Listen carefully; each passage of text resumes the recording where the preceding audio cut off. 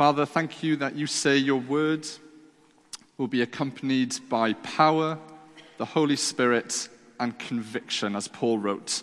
And I pray that that would be a reality for us this morning, I as I bring it, and all of us as we receive it. May your word be accompanied with power to apply it to our lives, your Holy Spirit to lead us in that application, and conviction in what we're hearing, that it is your perfect, inspired word. I ask that you would just bless this time together, and it would just be another form of our worship as we transition to hearing your scriptures being preached. Amen. So there's no particular passage of scripture I'm going to speak on. Instead, I'm just going to look at a theme and a question. The question being, or rather the statement being, why I need the church. Why I need all of you, and may I suggest why you need everyone else that's made up of this local church and of the church the whole world over. I've been in lots of different kinds of churches. I was born and bred in a church. My dad has been a church leader since he was about 22. He got saved at 21 in Swansea, got trained up in church leadership, and has been a leader in the church ever since. And he's about in his 80s now, so he's going strong. But we have been in different kinds of churches. So I was brought up in the classic old, dusty Welsh chapels. I feel like I can say that because I am Welsh, so I can kind of get away with reminiscing on those very strange experiences where half the hymns were in English and the other half were in Welsh. So I was just trying to say some gobbledygook because I don't know Welsh. I know I'm Welsh, but I don't know Welsh. So we're singing half of the hymns in Welsh, and then after the service we go into the minor hall where we all enjoy some lovely Welsh cawl, which is like some soup that we all used to just enjoy as Welsh people. That's all we ever ate, just cawl. So I've been brought up in those types of churches. Then I've been brought up in churches that perhaps are a bit more slick, a bit more professional, where like the pastor would come down the aisle and he'd have about several different bodyguards with earpieces as he's going to the front row. That was weird as well, but that was another expression of church I went to. And then I've just been to other churches outside of this country as well, where they were like literally a brick hut in the middle of a field, in the middle of a ghetto really. One in particular I remember in America where a woman would come in and joined by her partner, and the partner, when we used to do visits to their homes, he would literally just come out of the kitchen having just snorted some cocaine, and he was part of the church, and he was journeying with us, and just totally different experiences, totally different contexts that make up the church. But in all these different expressions, in all these different contexts, I need that same church. You need that same church. We're all different, we're all unique, we all have various expressions, but all of us need one another at the end of the day. It's no matter how different we are, no matter how unalike we might be, we all need each other if we are part of the church. So I just want to unpack 2 reasons this morning, and there are a myriad of reasons why I need the church, but I want to unpack 2 of them. But before we go into that, I just want to do a very quick reminder as to what the church is, because sometimes we can get so used to perhaps what we do as the church, our different activities, our different groups, that sometimes we might forget the actual purpose of the church, the identity of who we are. So just a few different reminders of what the church is. We are going to be doing a little bit of flicking through the Bible, but the text will appear on the screen. If you do have your Bibles, though, feel free just to join me, because we're going to be flicking by quite a bit of verses. So, the first one, the first identification of what a church is that the church is a people, not a property. The church is a people, it's not a property. If you read through more or less all of the epistles in the New Testament, so those are the letters that several different apostles wrote to different churches in different cities, in different regions, at the start of the letters, the apostle will always tend to say, I'm writing to the church in this region. He's not addressing it to whatever the Grecian version of a postal address would have been those days. He's sending it with someone to take it to the people that meet in that particular area. It could have been Ephesus, it could have been Corinth, it could have been Galatia, but it was always to a people group, not a building address. But then if you read at the end of the epistles as well, a lot of the time, the writer will say, and please greet, or please bless, or please welcome hospitably the church that gathers in so-and-so's house. So it's always the people, it's never the building. And I think about the granary building that we're currently pursuing at the moment. Praise be to God, we've bought it and we're doing the work on it. But the building will never in and of itself be Hope Church. People might look at it and people might refer to it and people might put on perhaps some more official documentation, Hope Church building, but the building is the granary building, and it's us, Hope Church, that gather in that property. It's the people that meet there, and it's us then that do our different activities, that have our different groups, that have our different programs, that are doing life together, that meet in the brick and the mortar. That's the granary, that's the building, but it's the church that does the work in and through that building. It's a resource. So the church is a people, it's not a property, number one. Number two as well, and there is a passage of scripture, our first one, it's the church is a saved people, not a social club. So if we just go to Paul's letter to the Ephesians, it's chapter 2. Ephesians chapter 2, verses 19 to 22. Ephesians chapter 2, verses 19 to 22. This is Paul writing to the church in Ephesus. Consequently, you are no longer foreigners and aliens, but fellow citizens with God's people and members of God's household, built on the foundation of the apostles and prophets, with Christ Jesus himself being the chief cornerstone. In him, the whole building is joined together and rises to become a holy temple in the Lord. In him, you too are being built together to become a dwelling in which God lives by his Spirit. So it's that last verse. In him, you too are being built together to become a dwelling in which God lives by his Spirit. So Paul's talking or writing to the church at Ephesus, and he's saying, you are a people in which the very Spirit of God dwells in. You as the church individually, so when we go home independently, we have the Spirit of God within us. Jesus and the Father have deposited the Spirit. He indwells us. If you profess with your tongue and believe in your heart that Jesus is Lord, that means the Holy Spirit is in you, because no one sincerely can say Jesus is Lord without the Spirit, which is another passage of Scripture Paul writes. So if we've received the Spirit, if we have Jesus as our Lord and Savior, that means we are saved. And as the church, we're a saved people. That doesn't mean everyone who might be part of us or with us is, but that does mean we're all on a journey together. That does mean that we're all working together and living together and doing life together.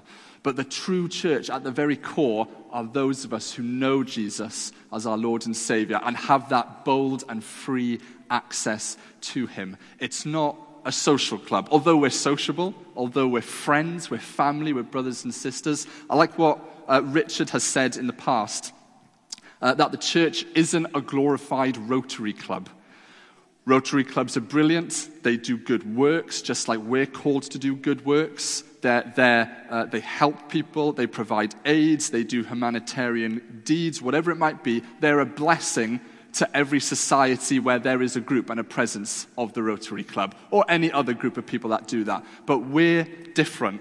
We have the Spirit of God in us. We have meaning and purpose. What we do and who we are as the church is of eternal significance. It's of everlasting value. We've got something to give that's better than just perhaps going door to door and doing good deeds. We give good deeds because we've got a foundation of salvation and we want people's lives to be transformed. So a church is a saved people, not just a social club, although we enjoy fellowship and friendship with each other. So, the church is a property. The church is a people, not a property. The church is a saved people, not a social club. The third one, the church is a saved people proclaiming Christ, not just having a holy huddle. So, passage of scripture for this one, 2 Corinthians chapter 5, verse 20 to 29. 2 Corinthians chapter 5, verse 20 to 21, rather. Yeah, 20 to 21. So, again, Paul writes to the church in Corinth, to the saved people in Corinth, "We are therefore Christ's ambassadors, as though God were making his appeal through us. We implore you on Christ's behalf, be reconciled to God. God made him who had no sin to be sin for us, so that in him we might become the righteousness of God." That first verse, "We are therefore Christ's ambassadors, as though God were making his appeal through us." The church is a saved people proclaiming Christ, not having a holy huddle. Sometimes the world might think of us like that. Those people who don't know Jesus as their Lord and Savior and aren't part of a church, they might think, oh, the church, that's just, again, another social group where they think they might be holier than thou. They think, oh, they're the righteous few, the Bible bashers. They're the ones who think they're better than everyone else, which just is not the case at all if you're not a believer here today and not part of a church. We're all in the same boat. The only difference is Jesus has made a difference in us. But we've got a calling on us as the church to share Jesus, to reflect him, to imitate him to our neighbors, to our friends, to our co-workers, to the city of Worcester. We've got a mandate on our lives individually, but uniquely as the gathered church to reflect and imitate Jesus. And sometimes we might not realize that all the groups that we do, or all the activities we're a part of, at the very core, don't they or shouldn't they have that end goal at the end of the day? I think of, for example, Sunday night football. An opportunity, yes, to get fit and healthy, yes, to have fun, yes, to get some fresh air, yes, to meet with our friends. But actually, why not an opportunity for those who might not know Jesus, and I know there are people that go there that don't, to see those guys that go there, how they live their life, how they talk to each other, how they behave towards one another, how they behave to people who don't know Jesus, how they respond when they don't get a goal, and it's very frustrating, I know, on the pitch. That's a witness. You could call it small. It doesn't matter. It's of eternal significance because you're doing what you're called to do in that context. Or I think of the prayer gazebo that's been going on Sunday afternoons outside the granary building. A bit more explicit, perhaps, but an opportunity to put up a gazebo and passers-by, pedestrians, just if they want to, be asked, can we pray for you about something? Or those who might not want to do that, just pray there in public, and the public see us praying for our city, for our building, for the people that make up our city, with the end goal of perhaps, God willing, by his grace, questions being asked, people being persuaded, people coming along to hear the good news. And then also I think of small groups. Probably one of maybe the less likely things we think of having or being ambassadors so publicly, but when we get together as a small group, yeah, we're receiving, we're hearing God's words, perhaps we're singing in worship, perhaps we're using our gifts to encourage and to build each other up, but it's always with the point of going back out to our lives, going back to our families, going back to our offices, going back to our neighborhoods, so that we can then share Jesus in some way. Again, whether that's how we live our lives or what we say when God opens the opportunity. We get built up so that we can get sent back out again. So all the activities we're a part of, all the groups that get started up here, it's for that goal of not being a holy huddle, not thinking we're better than other people or allowing the world to think we're just the holy huddlers, but actually it's so that we can share the good news of Jesus with the world and see them. So the church is a people, not a property. The church is a saved people, not a social club. The church is a saved people proclaiming Christ and not having a holy huddle. The last one, the church is a saved people proclaiming Christ for God's glory and not man's gain. So let's go to Ephesians again. Let's go back to Ephesians chapter 1, 11 to 14. Ephesians chapter 1, verses 11 to 14. Paul wrote, "In him we were also chosen, having been predestined according to the plan of him who works out everything in conformity with the purpose of his will, in order that we who were the first to hope in Christ might be for the praise of his glory. And you also were included in Christ when you heard the word of truth, the gospel of your salvation. Having believed, you were marked in him with a seal, the promised Holy Spirit, who is a deposit guaranteeing our inheritance until the redemption of those who are God's possession, you and me, to the praise of his glory." Paul says it twice. It's all to the praise of God's glory. We're predestined, we're sealed, we're saved when we hear the gospel. We believe. Why? Ultimately, end goal, for the praise of God's glory. So that he gets all the honor, he gets all the majesty, he gets all the worship that he's worthy of, because he's God and he is worthy of that. So the church is a saved people proclaiming Christ for God's glory and not man's gain. We want God's praise, not our position elevated. We want God's majesty, not more money to line our pockets. Although regarding the building, money is a good thing. God uses it, so that's fine. We want God's honor, not a greater status in life. And we want God's glory, not just our gain. Although we know God is a good Father who wants to bless us and enrich our lives, it's all with the purpose that actually we give it back to him so that he can get the glory. So very quickly, there's so much more that you can define the church as, but I just wanted to highlight those 4 things because they're just the basic core. If I was to pick a simple definition of what the church definitely is, it's the fact that we are a saved people proclaiming Christ for God's glory. We're a saved people proclaiming Christ for God's glory. So, why do I need that kind of church? Why do I need you? Why do you need me? Although you might not think it. Why do I need the church globally, the world over? So I said there were 2 reasons, of which there's just a plethora of reasons you could give for why we need each other. But I'm just going to give 2.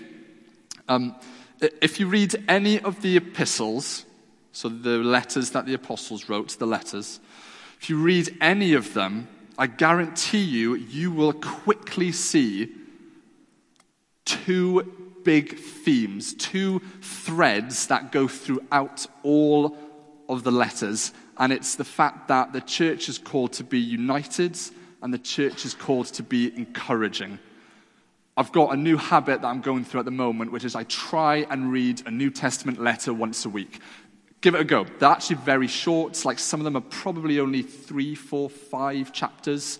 You can sit down. I don't read any commentary with it. I don't read any study notes. I'm just reading the chapters and that's it. I'm not getting bogged down in, or what does that word mean, or what's that context. I'm just going to read it and allow the Spirit to speak to me as he will. If you do it that way, you can actually get through it very quickly. But what's also really good about doing that is when you read something like as an overview, you actually see the big things stick out to you, and you can't help but notice the main drive that the writer's talking about.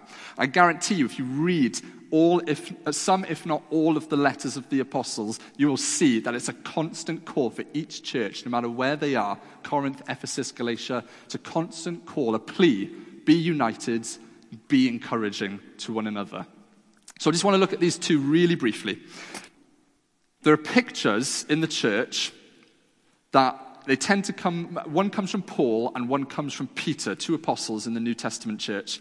There's a couple of pictures that they give to help us as the church understand who we are and what we are. I just want to share those two pictures with you very quickly. Most of you will be familiar with them. The first one is, I need the church like a hand needs a foot. And you guys will know exactly the verses I'm probably thinking about when I talk about that. I need the church like my hand needs my foot. I'm going to be very honest with you, and it's embarrassing, and I ran my sermon with Kerry just to check, is it okay, Kerry? Are we good? And she's like, it's fine, it's okay. It wasn't that long ago that I broke both my hands at the same time. Some of you might be aware of that. It wasn't, no way to break your hand is a good way, but this was an embarrassing way, because Kerry and I lived in a home where we didn't have the best neighbors, and they were quite loud, quite disturbing, not very pleasant. I persevered for 3 years. I don't know how I did that, by God's grace, but one time I came home from being out with my friends, quite late at night, about 11:30, maybe 12, came into the bedroom and Kerry said, the neighbors have been just crazy all night. I mean, it's been awful. I haven't been able to get to sleep. And I was like, okay, fine. We'll just persevere through it. So I go to bed, try to get some sleep. The neighbors' voices escalate. It gets a bit crazier. I get a bit crazier. And then, unfortunately, and I have repented of this, so don't worry, I may have slightly snapped, and I may have punched the wall a couple of times, ending up breaking both of my hands. So some of you guys might remember, because I came in with maybe I was like that for one day, and then the next day it was full on cast, both hands. I broke that one bone there, fractured, broken. So, moral of the story is don't get on my bad side, because there will be consequences. No. Repented of that. It was a learning curve, definite maturity, but at the time, embarrassing. But I broke both my hands. Came to church the next day. This was a Saturday morning. No, that was a Saturday evening. Came to church the next day. Did set up 2 broken hands. Quite proud of that. Went to work the next day on Monday. Did work. I work on a computer for the whole morning. But then it wasn't until my colleague said, those hands look like boxing mitts. I think you need to go to the doctors. And I was like, oh yeah, I better go to the doctors. But as a result of that, anyone who has had anything broken, you realize that you need your body parts. You need your hands. You need your feet. Your hand cannot do what your foot can do. Your foot can't do what your hand can do. They're different, and they're different for a reason. It's no good having one that doesn't work if you want to try and be as efficient and as effective in your life as you can. We need it. And Paul obviously makes this point. If you go to, again, 1 Corinthians, and it's chapter 12, verses 14. Now the body is made up of one part, but many. If the foot should say, because I'm not a hand, I do not belong to the body, it would not, for that reason, cease to be part of the body. And if the ear should say, because I'm not an eye, I do not belong to the body, it would not, for that reason, cease to be part of the body. If the whole body were an eye, where would the sense of hearing be? If the whole body were an ear, where would the sense of smell be? But in fact, God has arranged the parts in the body, every one of them, just as he wanted them to be. If they were all one part, where would the body be? As it is, there are many parts, but one body. The eye cannot say to the hand, I don't need you. And the head cannot say to the feet, I don't need you. On the contrary, those parts of the body that seem to be weaker are indispensable. And the parts that we think are less honorable, we treat with special honor. And the parts that are unpresentable are treated with special modesty, while our presentable parts need no special treatment. But God has combined the members of the body and has given greater honor to the parts that lacked it, so that there should be no division in the body, for that its parts should have equal concern for each other. If one part suffers, every part suffers with it. If one part is honored, every part rejoices with it. Now you are the body of Christ, and each one of you is part of it. Yeah, let's finish there. So the church needs a hand like the church needs a hand. I need the church like a hand needs a foot, rather. The body is united by its parts, so it's stronger. We are all different parts of the body with different gifts, with different skills, from different backgrounds, with different experiences. We all come together and we're stronger for it because we're different. And that way we're stronger, and that way we're united as well. We're encouraged to care for each other. The hand cares for the mouth because the hand gives food to the mouth. The foot cares for the body because the feet take the body where it needs to go. The ears care for the body because it makes the body aware of danger. We're all different with various parts, but that's what unites us, and that's what helps us encourage each other by caring for each other as well. And the second picture is that I need the church like a brick needs a brick. So a brick by itself is never going to be anything great to look at. You don't go to London on tour to visit all the different sites. You don't walk up to Buckingham Brick. You walk up to Buckingham Palace. It's brick upon brick upon brick, and it's created into this great edifice, this majestic palace, and that's what makes people, but puts people in awe. That's what makes people glory in it. That's what makes people go, wow, like, that is amazing. Look at that architectural creation. We don't go to look at a brick. And it's the same with the church as well. We all have individual value, don't misunderstand me. We all have individual worth. We are loved uniquely and specially by the Father. But it's something special and it's something unique when we get together and we remember that we're a family. In that sense, we are a building, spiritually speaking. But let me let the Apostle Peter say that. So I'll be taking his words out of my mouth. Go to 1 Peter. Yeah, 1 Peter chapter 2, verses 4 to 5. 1 Peter chapter 2, 4 to 5. I'll just let him speak. Peter said, as you come to him, the living stone, rejected by men, but chosen by God and precious to him, that's Jesus, you also, like living stones, are being built into a spiritual house to be a holy priesthood, offering spiritual sacrifices acceptable to God through Christ. We are being built into a spiritual house. That house where the Spirit dwells in us as well. So, like I said, we're not a property, we're not a building, we are a people. But spiritually speaking, we are a building. We're a building being built up into a holy temple.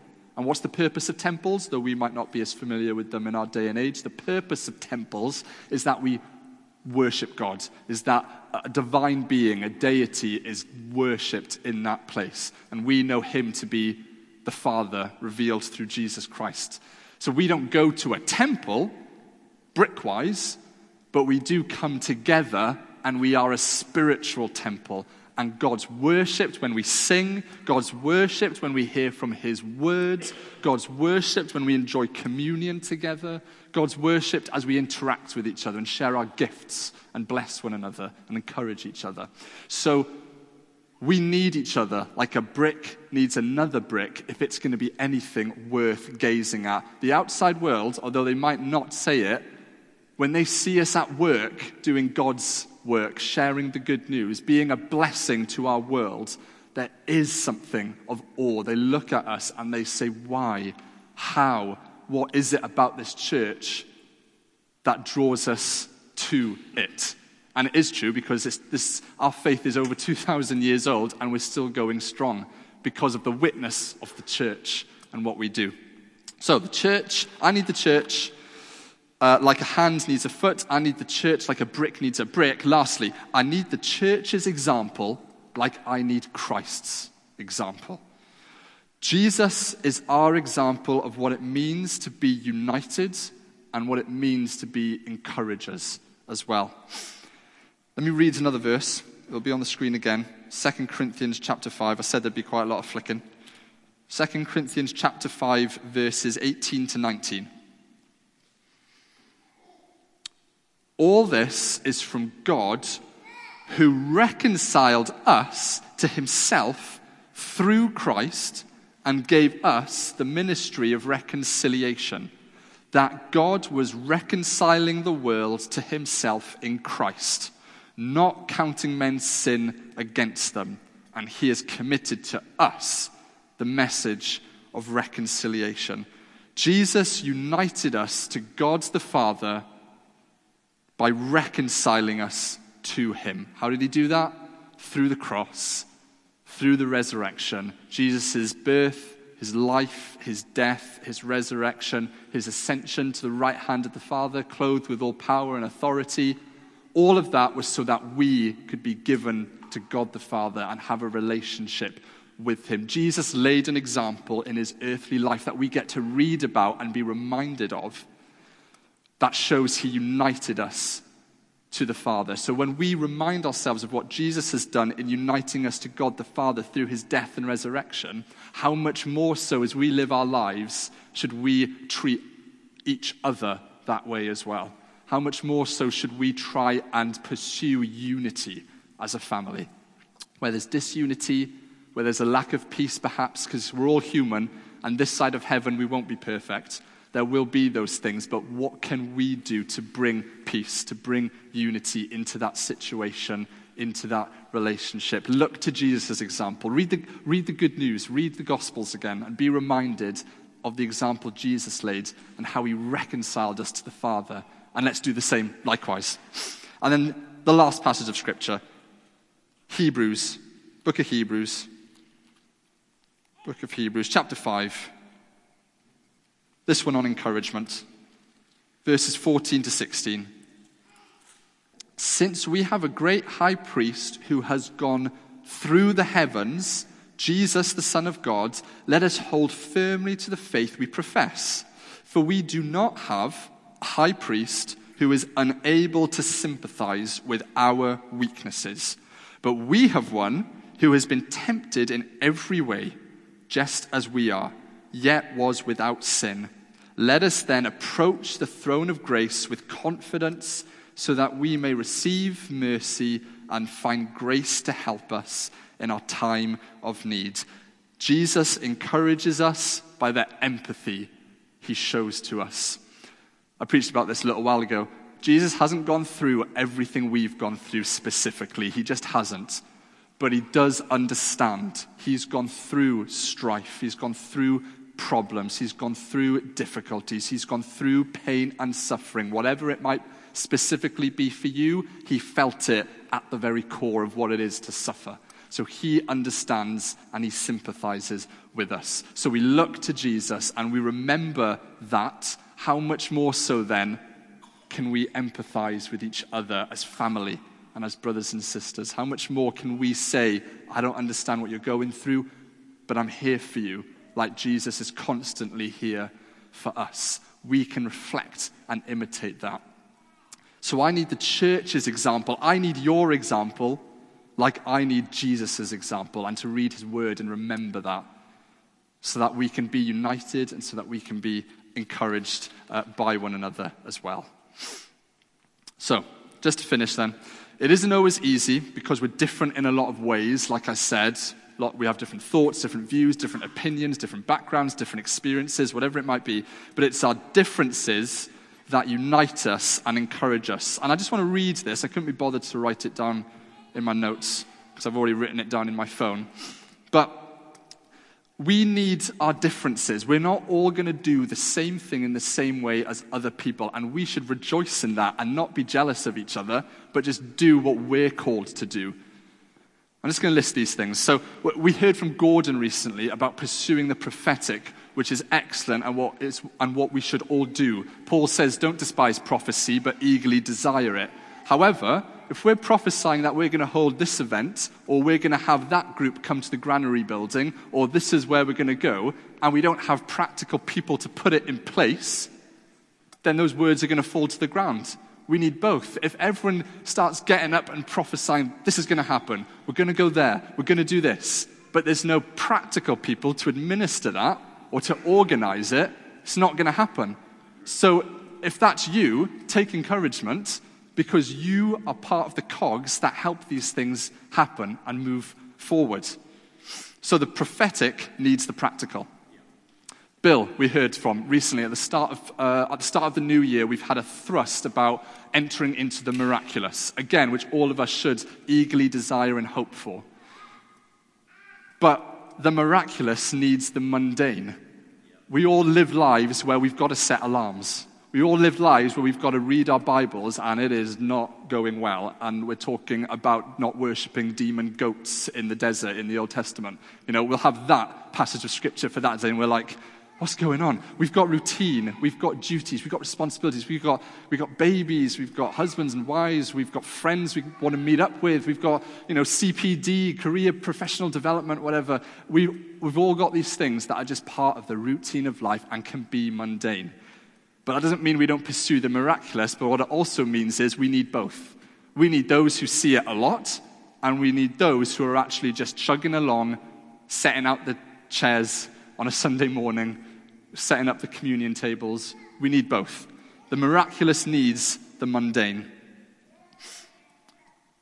We heard from Claire recently, and I am coming to an end. We heard from Claire recently about her amazing healing, which we are grateful to God for. We give glory to him, and we're so thankful. And Claire's living in that success. Others of us who have been healed are living in that success and are rejoicing in God. But the successful, I'm using that word successful because I like alliteration. The successful needs the suffering. Some of us won't see that, although we pray to God, we intercede for you as a family, and we constantly lift each other up. But actually, not only do we rejoice in God when we're successful, say if we are blessed and prospered or we are healed, but actually it's in our suffering, a lot of the time, if not most, where we're thrust into God's arms and we know him as comforter. We need both. We need to know him as our healer, but we also get to know him as our comforter when it doesn't go our way that we're expecting. So the successful needs those who suffer. Those who are serving far away on the front lines need those who are serving regularly on a Sunday and praying from their homes. We love that Alex and Dima are going out to Egypt and being a support there. Richard goes out with Gordon and Jim to Uganda to support our friend Emmanuel. We know that the gardeners have been out to Egypt as well, and it's brilliant. They're on the front lines there. They're supporting. They're equipping church plants. They're seeing the persecution. For a lot of us, that won't happen, but we are no less than that. You are no less than that. We need each other. They won't be fruitful unless we're praying for them. They won't be fruitful unless we check in with them, unless we bless them financially, whatever it might be. We need each other. So we're all different. So let me just finish with these two questions. Where is there disunity that you could bring unity? Grab opportunities to bring peace to a relationship or a situation. Where's there disunity where you can bring unity and be a man and woman of peace in that situation? Say, let's get together. Let's not do this. Let's come back as friends. And then where is there discouragement that you could bring encouragement? Carry a presence with you into conversations or circumstances that seek to build people up, not beat people up. We want to build people up. We don't want to beat people up. So where's there disunity, bring unity. Where there is discouragement, bring encouragement, because that is the will of God for our lives. So we're going to transition now into communion.